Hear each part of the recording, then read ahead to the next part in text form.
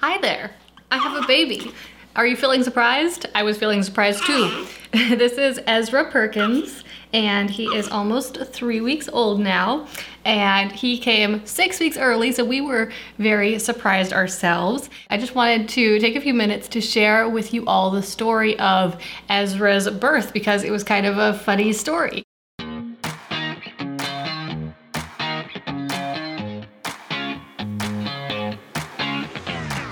We became entrepreneurs because, more than anything, we want freedom. We want to be in control of our own schedule, income, and life. But unfortunately, that isn't always the reality of being a business owner. I'm Gillian Perkins, and I'm on a mission to take back entrepreneurship for what it's supposed to be. In every episode, I'll share with you how to get the most out of every hour you work, so that you can work less and earn more. Let's get to it. So a few weeks ago, 3 weeks ago to be specific, it was my husband and I's 10-year anniversary, and so we decided to go to the Oregon coast for basically just like a one-night getaway. And we were going to go on our anniversary, and then my husband got sick a few days before, and so I decided to postpone our trip a week because I didn't want him to be sick on our anniversary trip. I did not think that would be fun. I felt like it would ruin the trip. So I called the hotel, they let me reschedule. We rescheduled the trip for a week later, and we had our anniversary at home, and it was really nice. Unfortunately, my husband wasn't that sick, so we didn't have to reschedule, but oh well. So a week later, we head to the coast on a Thursday, and we had a really nice Thursday. We went relatively early in the morning, so we had like all day Thursday there. Just like spent some time walking on the beach, went to some restaurants, ate some good food. It was just a great time. Went back to the hotel, and then the next morning we got up and we were getting ready for breakfast, deciding where we were gonna go. I started feeling like, I was just having like lots of Braxton Hicks contractions, which if you're not familiar, these are like false labor contractions. And normally you have them throughout like the entire second half of your pregnancy. At least that's how it always has been for me. So I didn't really think that much of it, but I just wasn't feeling that great. And my husband was like, "Are you okay? Like, is something the matter?" And I was like, I don't know, the Braxton Hicks, they're just like hurting a little more than normal. But like I said, I didn't think that much of it because they weren't hurting that much, and they didn't seem like they were getting closer together or anything like that. But after a little bit, like a few more minutes, I was like, actually they kind of hurt and they are kind of close together. We decided that we would go over to the hospital just to make sure that I wasn't actually going into labor, especially because at that point in time, I was only 34 weeks pregnant. So I wasn't supposed to have a baby for another 6 weeks. Spoiler alert. Anyway, so if I was going into labor, I wanted them to try to stop it. So we headed over to the hospital, which thankfully was only 3 blocks away, instead of to the restaurant we were planning to eat breakfast at.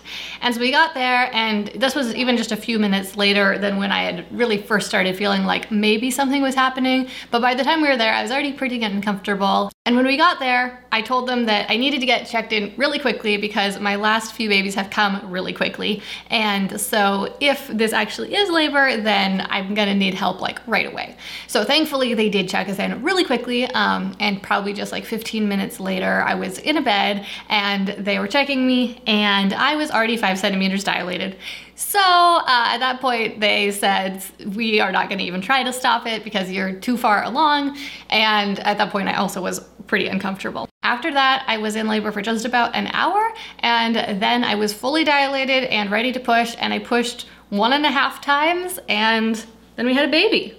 And he was 6 weeks early, and that was rather worrisome. But thankfully, he is 100% fine and didn't have any of the complications that he could have had from being a preemie.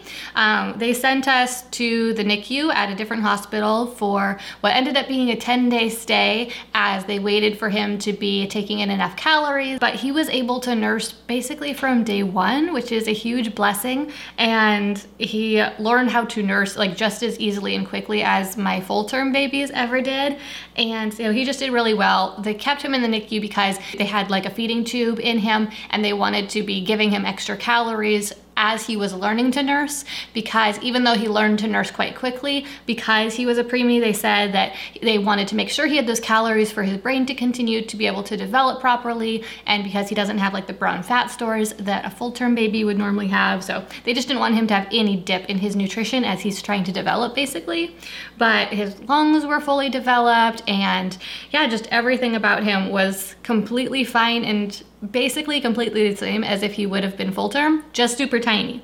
He was 4 pounds 5 ounces when he was born. When we checked out of the hospital 10 days later, of course his weight had like dipped and then come back up, and he was at 4 pounds 7 ounces.